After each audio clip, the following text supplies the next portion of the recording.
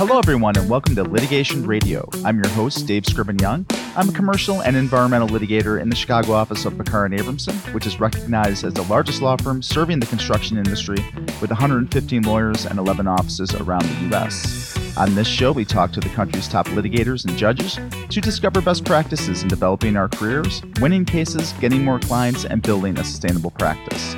Please be sure to subscribe to the podcast on your favorite podcasting app to make sure you're getting updated with future episodes. This podcast is brought to you by the litigation section of the American Bar Association. It's where I make my home in the ABA. The litigation section provides litigators of all practice areas the resources we need to be successful advocates for our clients. Learn more at ambar.org/litigation. Judicial impartiality and disqualification have been hot-button issues lately, especially discussion of gift disclosure rules and a proposed code of conduct for the U.S. Supreme Court. One example is the controversy surrounding Justice Thomas, whether certain trips were proper and whether his wife's political connections mean that he should be recusing himself from certain cases. Those are certainly delicate issues for us as litigators and for the judges that we appear in front of. So to help us talk through some of those issues, I'm pleased to have on the show today the authors of a recent article in one of the ABA litigation section's publications, Litigation Journal, entitled Impartial Enough for Government Work, Judicial Disqualification and Legitimacy. So let me welcome the Honorable Pamela S. Gates to the show. She's Associate Presiding Judge of the State Superior Court in Maricopa County, Arizona. She was previously in private practice and was a partner at Bryan Cave. She received her JD from the University of Iowa College of Law and her Bachelor of Science from Drake University. Judge Gates, welcome to the show. Thank you. And our second guest is Professor Charles Gardner Jay. He is a distinguished professor and the John F. Kimblinger Chair at the Indiana University Maurer School of Law.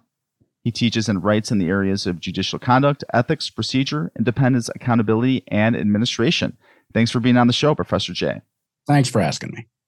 Well, just starting off, we know that Chief Justice Roberts famously said during his confirmation hearing that he'll be open to the considered views of his colleagues on the bench and decide every case based on the record, according to the rule of law, without fear or favor, to the best of his ability, and that his job is to call balls and strikes, not to pitch or bat. So is that impartiality standard one that judges can actually meet? Let's start with Professor Jay.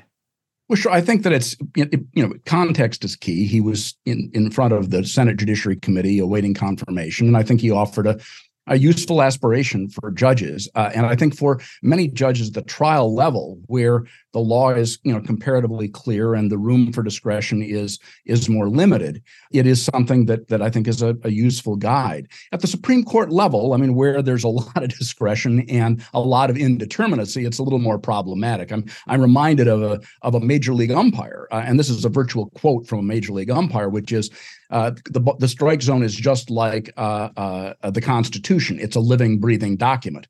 In other words, that the strike zone itself isn't all that clear. It requires discretion and so forth. And so the more indeterminate the law is, the harder it is to say you're calling balls and strikes in this mathematical sense. But I think it's fair to say that judges really do strive to assess the law as best they can. And every day of the week, they are making calls with which they happen to personally disagree, but they're following the law. Judge Gates, what's your perspective on that? I agree with what Professor Jay said. I think when you look at Justice Roberts' quote and you break it into its pieces, that the judge is going to make a decision based on the record, according to the rule of law, without fear or favor, to the best of our ability. And I think it's that last part, to the best of our ability, that becomes the focus. And I think judges have to be introspective about our ability to be fair and impartial, and also the perception as to whether we can be fair and impartial. And I think judges sometimes are reluctant to identify potential issues that either will create a lack of fairness or the perception of a lack of fairness. And I think as judicial officers, we need to be honest with ourselves and we need to be honest with the public when we make those assessments. And even if we're not disqualifying, in Arizona, we have a comment to one of our rules that indicates that we have an obligation to communicate with the parties and the lawyers information that may be relevant to the parties in their evaluation as to whether they should file a motion for disqualification, even if the judge doesn't believe there's a basis for disqualification. So it gives us the obligation to provide the parties and the lawyers with information that even we don't believe stands as a basis for disqualification, which I think is a good thing. And I totally agree. And it reminds me of, so I was on Facebook the other day, and, don't believe everything you see on the internet, but there was an NHL referee who basically said that it just so happens that, the more talented and, highest paid players got better calls against them than, some of the other players. And those are the players that the fans are coming to see. It's certainly a little bit different in the judicial context, but I think it just goes to show that even umpires or referees can get decisions wrong and may be influenced in certain ways. And also, there's our implicit biases that we all have. I think we've all come to believe that. And so there are certainly things that we need to kind of watch out for. Some things that are maybe obvious to us, but maybe things that are not so obvious. And so a little bit of introspection, I think, is what you said, Judge Gates. That makes a ton of sense. When we talk about implicit bias or the pieces of our tapestry that create the potential for bias or create the potential for us to lean in favor of one side or the other, I think adding tools to our tool belt is very important. And I'll give you an example from our court. When I became a judge about 14 years ago, our court employs, through contract, psychologists. And those psychologists meet with the judicial officers to help us identify our triggers and also to identify potential areas of bias or lack of fairness just based on our experience. And I feel that that opportunity was educational for me in helping me understand who I am, what I bring to the bench. And it also helped me understand the perception that the individuals who appeared in front of me might have when they watched me preside over their trials. So it was a very useful tool, and it's something that our judges use, and we use as we move from rotation to rotation. So for example, I may have that individual come in and observe me in a criminal trial, and my bias or the way that I act in front of a jury may be different than if I'm on a juvenile rotation or a civil rotation. And so those individuals help us not only with our actual fairness, but the procedural fairness that ensures that individuals believe and feel as though they've had a fair trier of fact. That's really interesting. Is that common in court systems, or is that something that's specific to Maricopa County? Well, I'm not sure how common it is in courts across the country. We're the fourth largest trial court in the country, and we do have resources and opportunities that other courts don't have. I just don't know if it's something that's common. The one thing I will add is implicit bias is understood to be a pervasive concern, and the National Center for State Courts, the Federal Judicial Center, the National Judicial College, all have developed programming to combat implicit bias. And the only point I wanted to add is that I think Judge Gates's response or framing of implicit bias is exactly right in the sense that when people hear the term bias, it is often interpreted as as perceived as insulting or as something that is impugning the integrity of an individual for having implicit biases. And the reality of it is that implicit association tests, which test implicit bias, shows that between 80 and 90% of us, including judges, have some traces of it.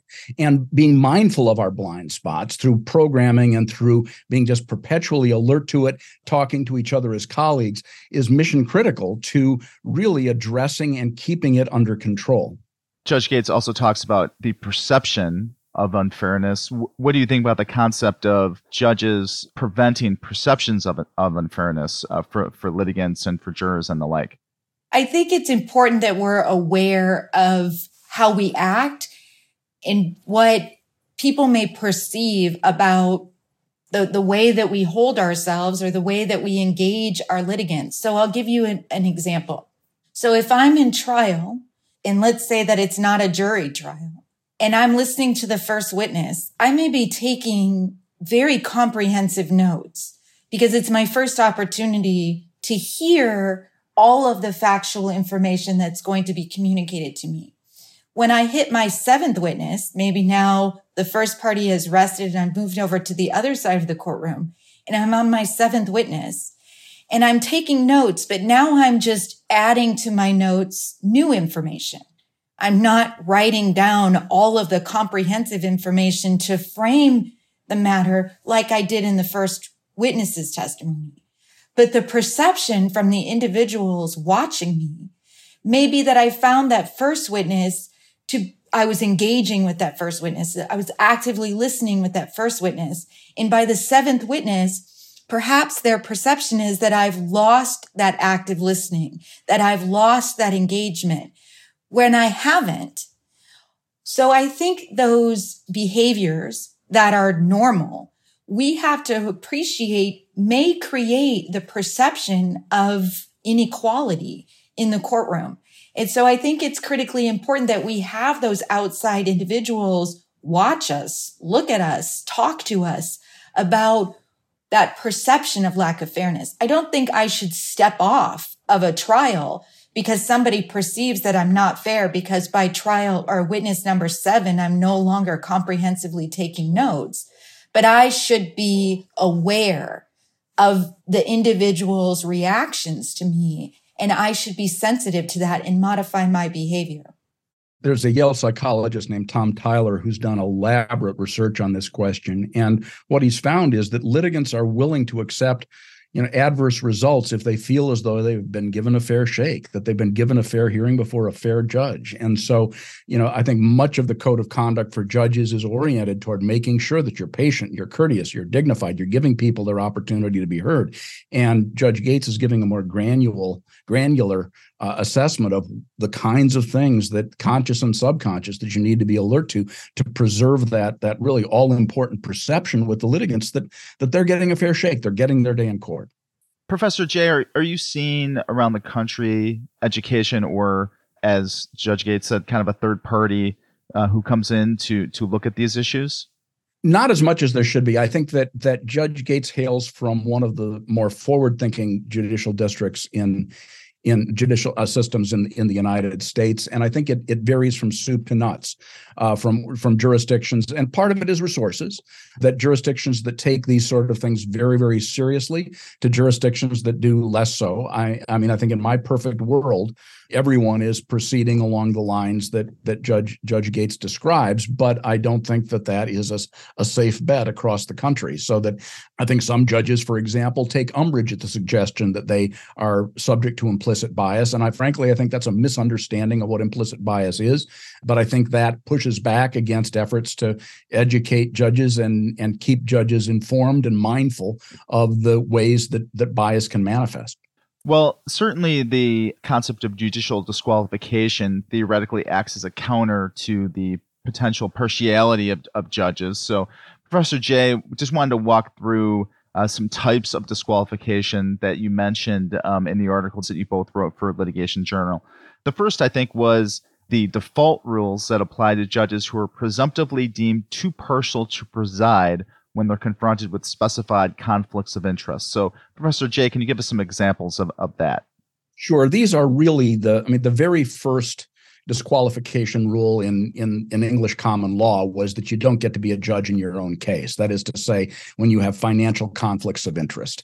And note the implication is simply that we aren't going to ask whether in fact you are incapable of being impartial. It may be that you can own lots of stock in a company and still be able to set that aside and be impartial. We will presume that you really shouldn't preside over those cases. Similarly, if your mom is a litigant, if your children are lawyers who appear before you, there are specified conflicts where the rules are quite clear and they say explicitly, if you have that situation in front of you, you step aside.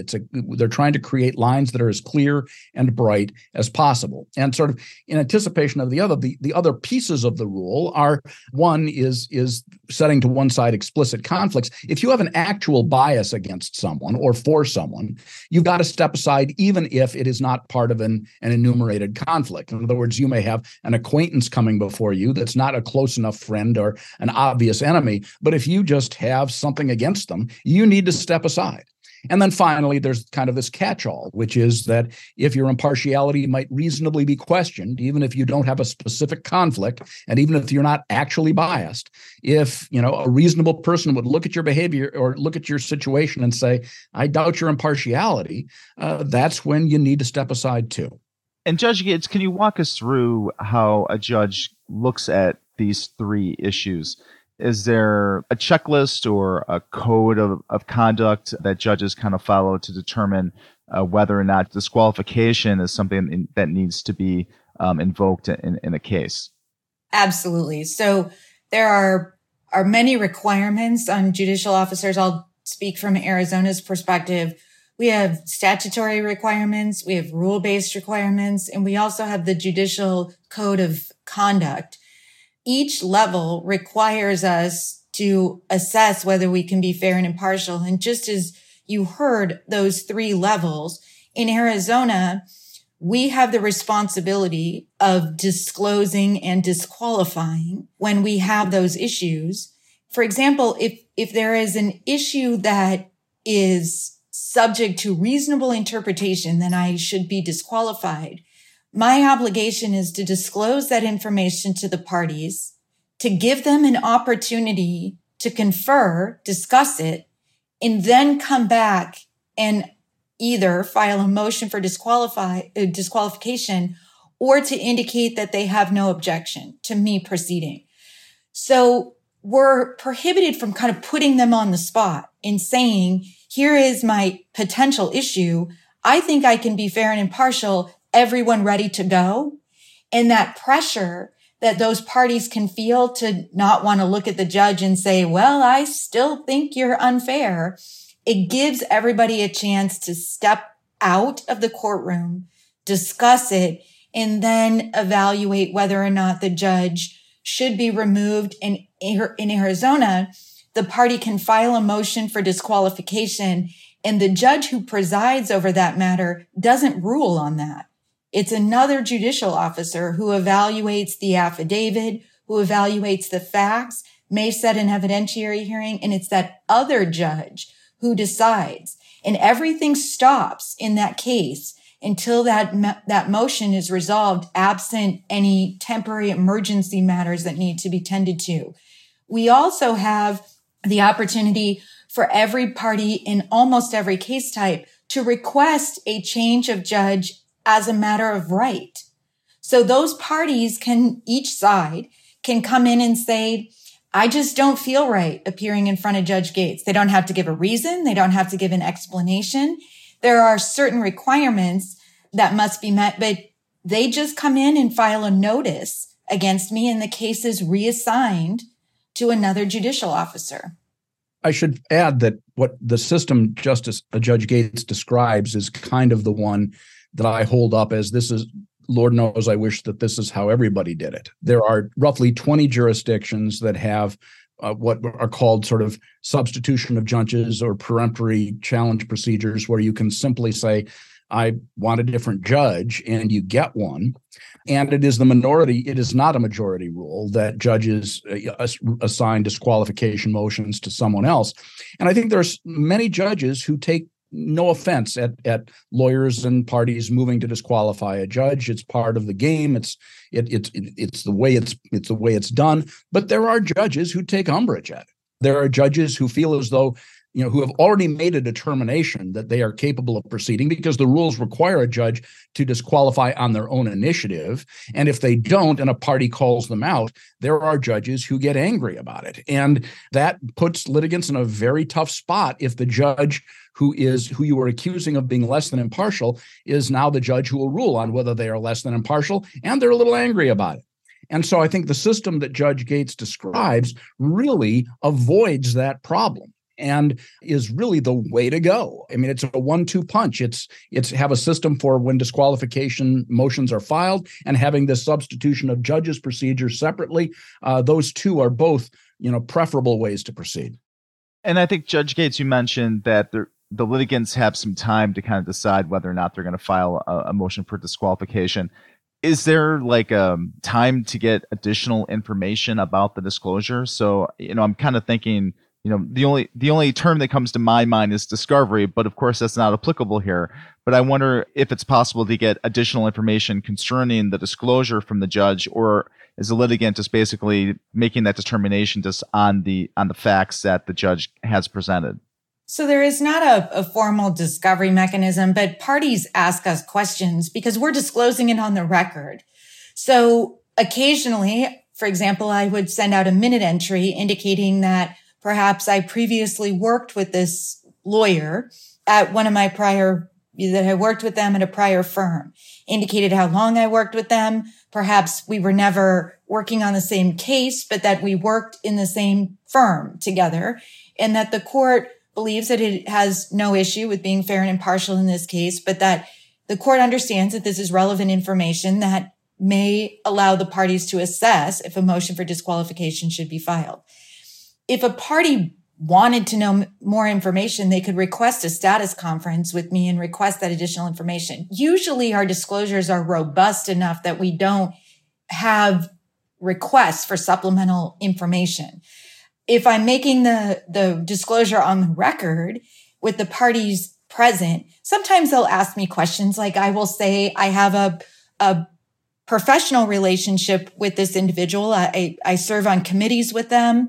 I see them from time to time. We don't have any personal relationship. I do get a holiday card from them, but I don't have any personal relationship with this individual. I can still be fair and impartial. And they may ask me questions. How long have you known them? Have you litigated against them? And I'm happy to answer those questions. If a motion for disqualification is filed, the judge presiding over that may choose to set an evidentiary hearing. And at that evidentiary hearing, witnesses may be called, evidence may be taken, and there may be a full record developed for the judicial officer presiding over that motion for disqualification to rule. So speaking about disqualification motions, I wonder if you have any tips, Judge Gates, for attorneys who need to present such motions or otherwise suggesting that a judge is not impartial. I would suggest that the individual filing that motion be very honest in their assessment about their reasons for seeking the disqualification and not simply grandstand and try and communicate to the public or to the press why they think ultimately the outcome is going to be unfair if this judge presides over the case. If a party truly believes that I am likely going to favor one side or the other, they should use that motion to explain to me, which I'm not the ultimate audience, it's my colleague who's presiding over it, but to explain what their real concerns are. And in many instances, we as judicial officers, after we review those motions, will independently disqualify ourselves. Once we review the motion and sit back and analyze that perception of the individual, we may choose to recuse from the case, mooting the entire motion for disqualification, because it's given us a chance to digest why they feel that way. But I think individuals who try and undermine the integrity of the judicial branch by simply coming in and grandstanding and saying something that is absolutely inflated or exaggerated or false to suggest that whatever decision is ultimately made by that judicial officer is called into question because surely this individual cannot be fair and impartial. I think that is a complete misuse of the disqualification process. In my conversations with judges in other jurisdictions, one of the real resentment breeders is the lawyer who has made an assessment that, for reasons having nothing to do with the judge's impartiality, that they are likely to lose because the judge is likely to be unsympathetic on the merits of the case, and so sees there being no harm done in moving to disqualify for strategic reasons, concocting arguments about bias and perception of partiality, which I think ends up teeing judges off who sort of are deeply skeptical of lawyers who are misusing disqualification in that way as the strategic means to get themselves out of a situation in which they are likely to have a judge who is perfectly impartial, but who has a track record in terms of the way they think about the law that is likely to be adverse to the litigant. And that is another sort of misuse of disqualification that gets judges' backs up and can complicate the ability of securing disqualification when it's actually warranted. And I wonder, in terms of contrary rulings, so in other words, a party who believes that the judge has it in for him or his client because of just rulings that he or she has made during trial, there seems to be, dichotomy between looking at whether a judge has an actual is actually partial or just ruling against you because that's what the judge believes to be true. And so that's kind of a hard motion. It's maybe not a winner, but Professor Jay, what do you think about motions of those types? Yeah, well, I think that with exceptions, the norm is that trying to find partiality in the context of statements the judge makes over the course of learning about the case in the courtroom are very unlikely to generate successful disqualification requests because judges are supposed to learn. They're supposed to react to witnesses, to evidence, to information. When they're rejecting claims by one party or another, they're reacting as they go. In an extreme case, you can't exactly fault the judge as partial because when they're imposing sentence, they say you're a terrible, person and you're going to spend the rest of your life in prison. And the guy can't be stood up and say you're partial against me. That's nonsense. I think that ordinarily you're looking for disqualification that emanates from an extrajudicial source in the sense that the source of bias is more than just what they learned in the courtroom, that there is something that is excessive about what the judge is doing that is attributable, let's say, to racial animus or to a pre-existing friendship with a party or a witness that might explain an overreaction rather than simply the judge issuing an adverse ruling in the context of a case where, the judge may be unfavorably disposed, but that's because that's a merits-based assessment, not an evidence of partiality. I wonder, Judge Gates, if having that third party come in and see how you're conducting yourself during the trial and offer tips on how to seem less partial will assist in hopefully reducing the number of disqualification motions that a judge may find him herself available to. I think that's true. The other thing I would say is relevant is the size of the jurisdiction that we're talking about. So for us, we're located in Phoenix. I have 98 colleagues who are merit-selected judges who can receive the case. But I grew up in a really small town in Iowa, and we had 3 stoplights, and a third of our population resided in the prison located in my town. At one point, my dad had his car stolen, and the police came to our house and said, it's either Eric or Chad. Well, a judge that presides in a community like that, who has Chad as a defendant, knows everything about Chad, went to high school with Chad, or went to high school with Chad's parents. For me in Phoenix, it's so rare for me to have a witness walk in who I know or have a relationship with. But the judges serving in my hometown back in Iowa, that's a very different evaluation of their relationship with people in the community. So I do have to also reflect upon the reality of what constitutes a conflict or a disqualification when it's someone like me who maybe I worked in a 150-person law firm with some person who I might have walked next to in the parking lot, and I'm making that disclosure, versus the judge in my hometown who went to high school with somebody who's a defendant in front of them, but they went to high school with every defendant almost. the way I resolve that in my own mind is that the sort of the catch-all disqualification provision is that you must disqualify yourself when your impartiality might reasonably be questioned. And that standard requires you to assess the question with reference to being fully informed of the facts. And in a smaller community, where, as Judge Gates says, everyone knows everyone, the idea that you are an acquaintance of someone, that someone is more or less your neighbor. I mean, a reasonable person fully informed of that environment would really not doubt the impartiality of a judge who happens to know Bill down the street. When you start getting into Philadelphia or in some, a more urban environment where it is a much rarer event that you are familiar with or acquainted with someone, you evaluate that a little differently. And I think that's okay. That makes perfect sense to me. Well, let's move on to our next topic, which is whether there are any emerging disqualification issues that are worthy of special attention. Professor Jay, are you aware of any new issues in this area? Well, I mean, I think this, again, I'm sort of having this conversation with Judge Gates, who's coming from Arizona, where a lot of the problems I fuss about are just not problems. The one that strikes me as being the elephant in the room has to do with disqualification in the face of campaign contributions and campaign support. In jurisdictions where you have contested judicial elections, like Wisconsin, where they just generated $50 million, and where you have one of the ugliest campaigns in the history of history, in which judges are teeing off on, the judicial candidates on how they're going to rule in abortion cases, legislative redistricting cases, and millions of dollars are pouring in.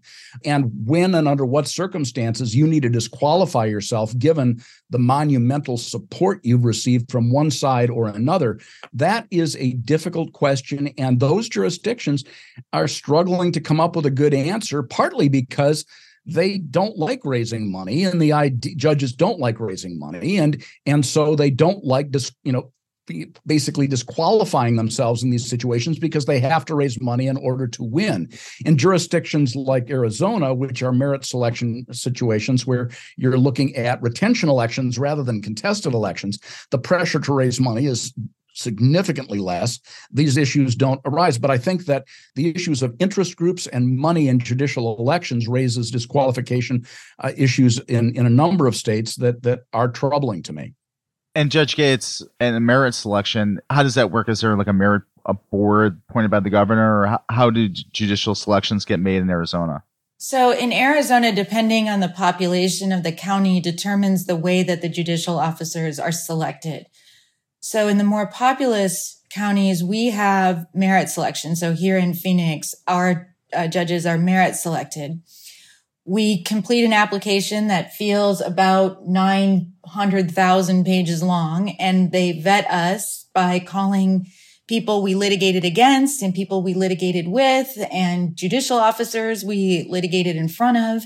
And we go before a commission of non-lawyers and lawyers, sit for a substantive interview. And then that commission selects individuals to be elevated to the governor. And we sit through, depending on the way the governor conducts the process, we may have an interview, substantive interview with the governor's staff, and then a substantive interview with the governor. And the governor ultimately chooses a name for the open spot. And then every 4 years, we stand for retention. And in the period leading up to the election, every individual who appears in front of me receives an evaluation on how I conducted myself. And those individuals fill out a form on whether I was fair and impartial. The lawyers receive it, the jurors receive it, litigants and witnesses who testify, and the parties receive it. And all of my colleagues receive it. My staff, my court reporter, everybody receives it. And those reviews are compiled and published. And then a commission evaluates whether the numbers that we received in response to those public evaluations are sufficiently low to call into question our capabilities. And if they have concern, they invite us down, and we can send a letter or we can go down and speak to the commission. And then the members of that commission, which is different than the nomination commission, vote on us on whether we should be retained or whether we should not be retained. And historically, all of that information is available to the voters, either through a website or published in the voter pamphlet that they receive in the mail. So my neighbors get the review on how I did. And the reality is you just sentenced somebody to life in prison, and my bailiff hands them a form to say, how do you think she did? Is she fair or not fair? And everyone has an equal voice to say how they feel I performed as a judicial officer. That is fascinating. And Professor Jay, I assume those jurisdictions like Arizona do better in terms of a impartiality scale, and just in terms of keeping money out of those elections to make sure that there's no improper influence, I guess. I mean, I think there are exceptions. For example, in Iowa, which is also a merit selection state, after an Iowa Supreme Court unanimously ruled in favor of same-sex marriage under the Iowa Constitution before the U.S. Supreme Court had ruled, 3 of the judges subsequently lost their retention elections in a well-financed campaign against them. And I think in a highly politicized, polarized environment, you can still see that happen. But on the whole, what Judge Gates' experience and the way she describes it is the norm. That in retention election races tend to be less contentious, less highly funded affairs. Pro-judicial election folks say, yeah, but people don't pay much attention to those elections. They don't vote as frequently in them, and then they aren't as meaningful. Honestly, I'm okay with that if the reason people aren't voting is because they're cool with the judge and they'll step in under circumstances in which there's a serious problem. I should also add that the performance evaluation process Judge Gates describes in its fullest form is really also in place in only a handful of jurisdictions, including Arizona. So I think having more of those is also a desirable thing.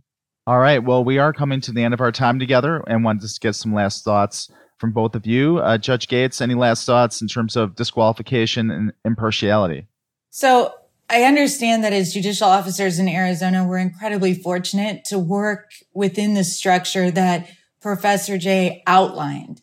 And I think it would be much more difficult to be a judicial officer functioning under a system without those rules. And so I'm very appreciative to our legislature and our Supreme Court that created this structure to try and ensure the integrity of our branch.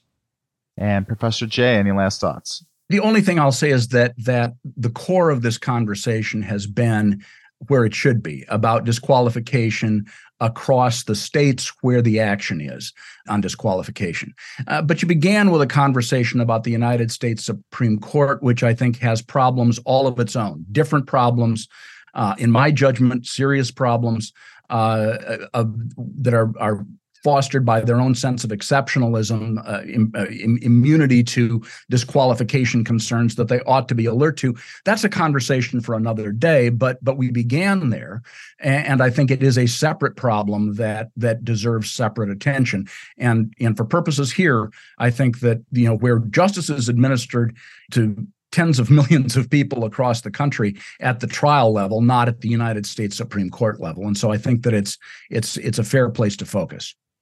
Well, Professor Jay, maybe we'll have you back on the show to talk about the Supreme Court. Judge Pamela Gates, Professor Charles Gardner Jay, thank you so much for being on the show today. I really appreciate it. Thank you. Thank you.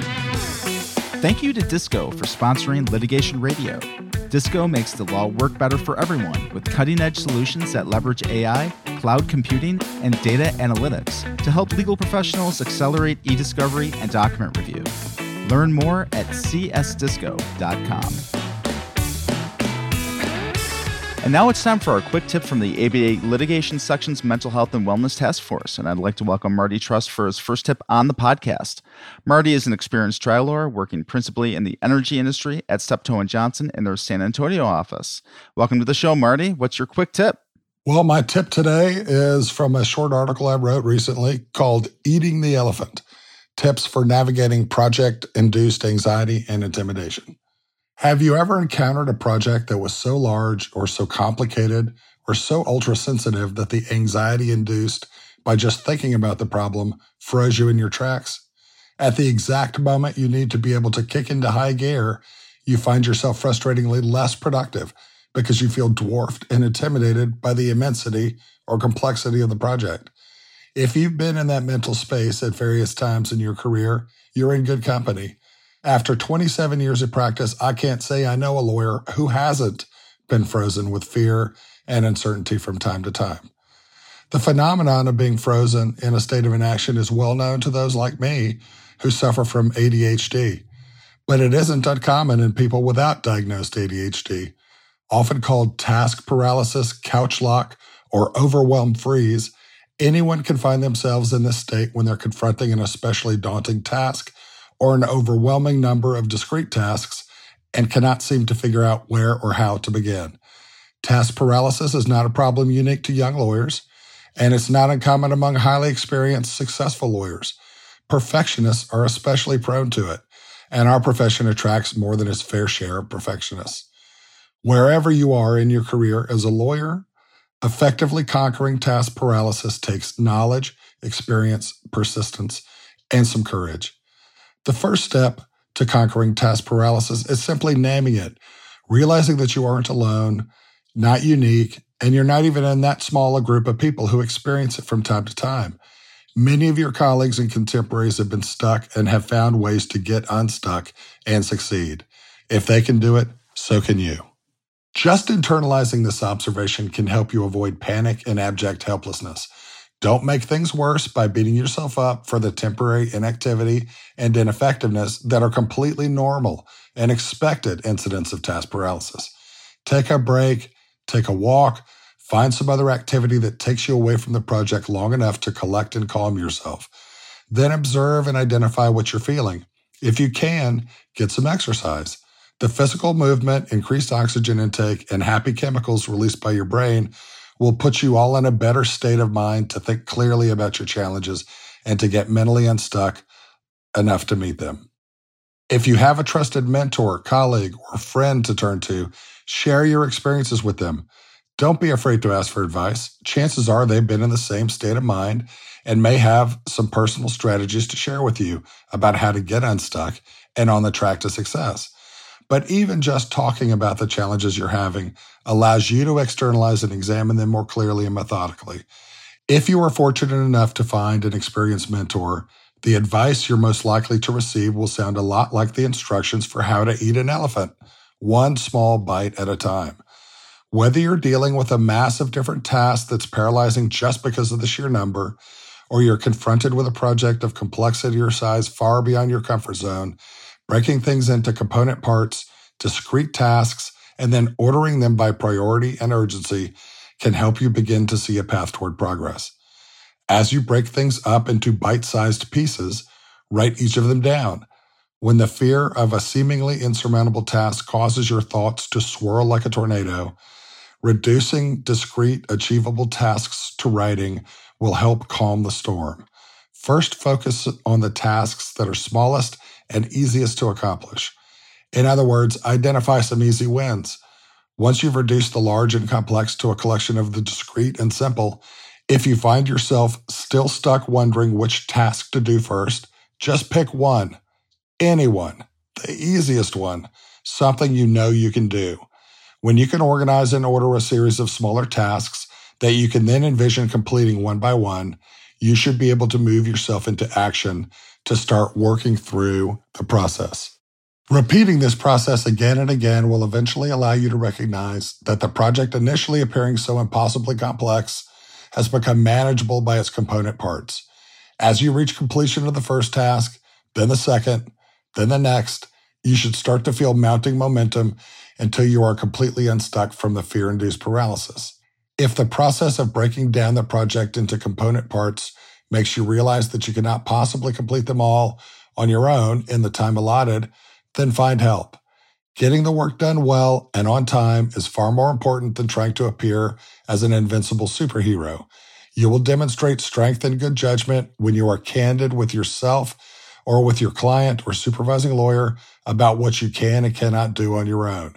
Don't let the fear of appearing weak or incapable suck you back into a state of paralysis worrying not just about the immensity of the project, but now about the fear of appearing unfit to do it all. If you're still having trouble getting started after you've broken down your project and identified any help you may need, see if you can simplify your environment outside of your project. Are your office surroundings noisy or full of random interruptions and distracting stimulation? When you're overwhelmed by a task, your mind will be more susceptible to distraction, and you may find yourself more attentive to each incoming email that holds the promise of distracting your mind from the task that has you frozen. To break the distraction, take your first small task, find a quiet place to work, and then complete it. Once you can free yourself from your task paralysis by accomplishing a series of discrete tasks, you will also find yourself better equipped to ignore the environmental distractions that were so alluring to you in the first place. Breaking down a complex and intimidating task into discrete, manageable parts is as close to a magic solution as you're likely to find. Admittedly, it sounds simpler than it can be in practice, but with persistence, patience, and a little courage, you'll be able to, bite by bite, eat that elephant. Thanks, Marty, for being on the show today and providing those tips. You're welcome. Thank you, Dave. And that's all we have for our show today, and I'd love to hear your thoughts about today's episode. If you have comments or a question you'd like for me to answer on an upcoming show, you can contact me at dscriven-young@pecklaw.com and connect with me on social. I'm at Attorney DSY on LinkedIn, Instagram, X, and Facebook. You can also connect with the ABA litigation section on those platforms as well. But as much as I'd like to connect with you online, nothing beats meeting in person at one of our next litigation section events. So please make plans to join us at the Women in Litigation Joint CLE Conference in San Diego, taking place November 1st through the 3rd. Join us as we highlight women leading for success in the courtroom, in the judiciary, and in the profession. Programming will focus on trial skills, insurance litigation, products liability litigation, and securities litigation. Connect with leading litigators, judges, and in-house counsel from around the country to find out more and for registration information. Please go to ambar.org/litigateher. That's litigate, H-E-R. If you like the show, please help spread the word by sharing a link to this episode with a friend or through a post on social, and invite others to join the show and community. If you want to leave a review over at Apple Podcasts, it's incredibly helpful. Even a quick rating at Spotify, it's super helpful as well. And finally, I want to quickly thank some folks who make the show possible. Thanks to Michelle Oberts, who's on staff with the litigation section. Thanks goes out to the co-chairs of the litigation section's audio content committee, Haley Maple and Tyler True. Thank you to the audio professionals from Legal Talk Network. And last but not least, thank you so much for listening. I'll see you next time.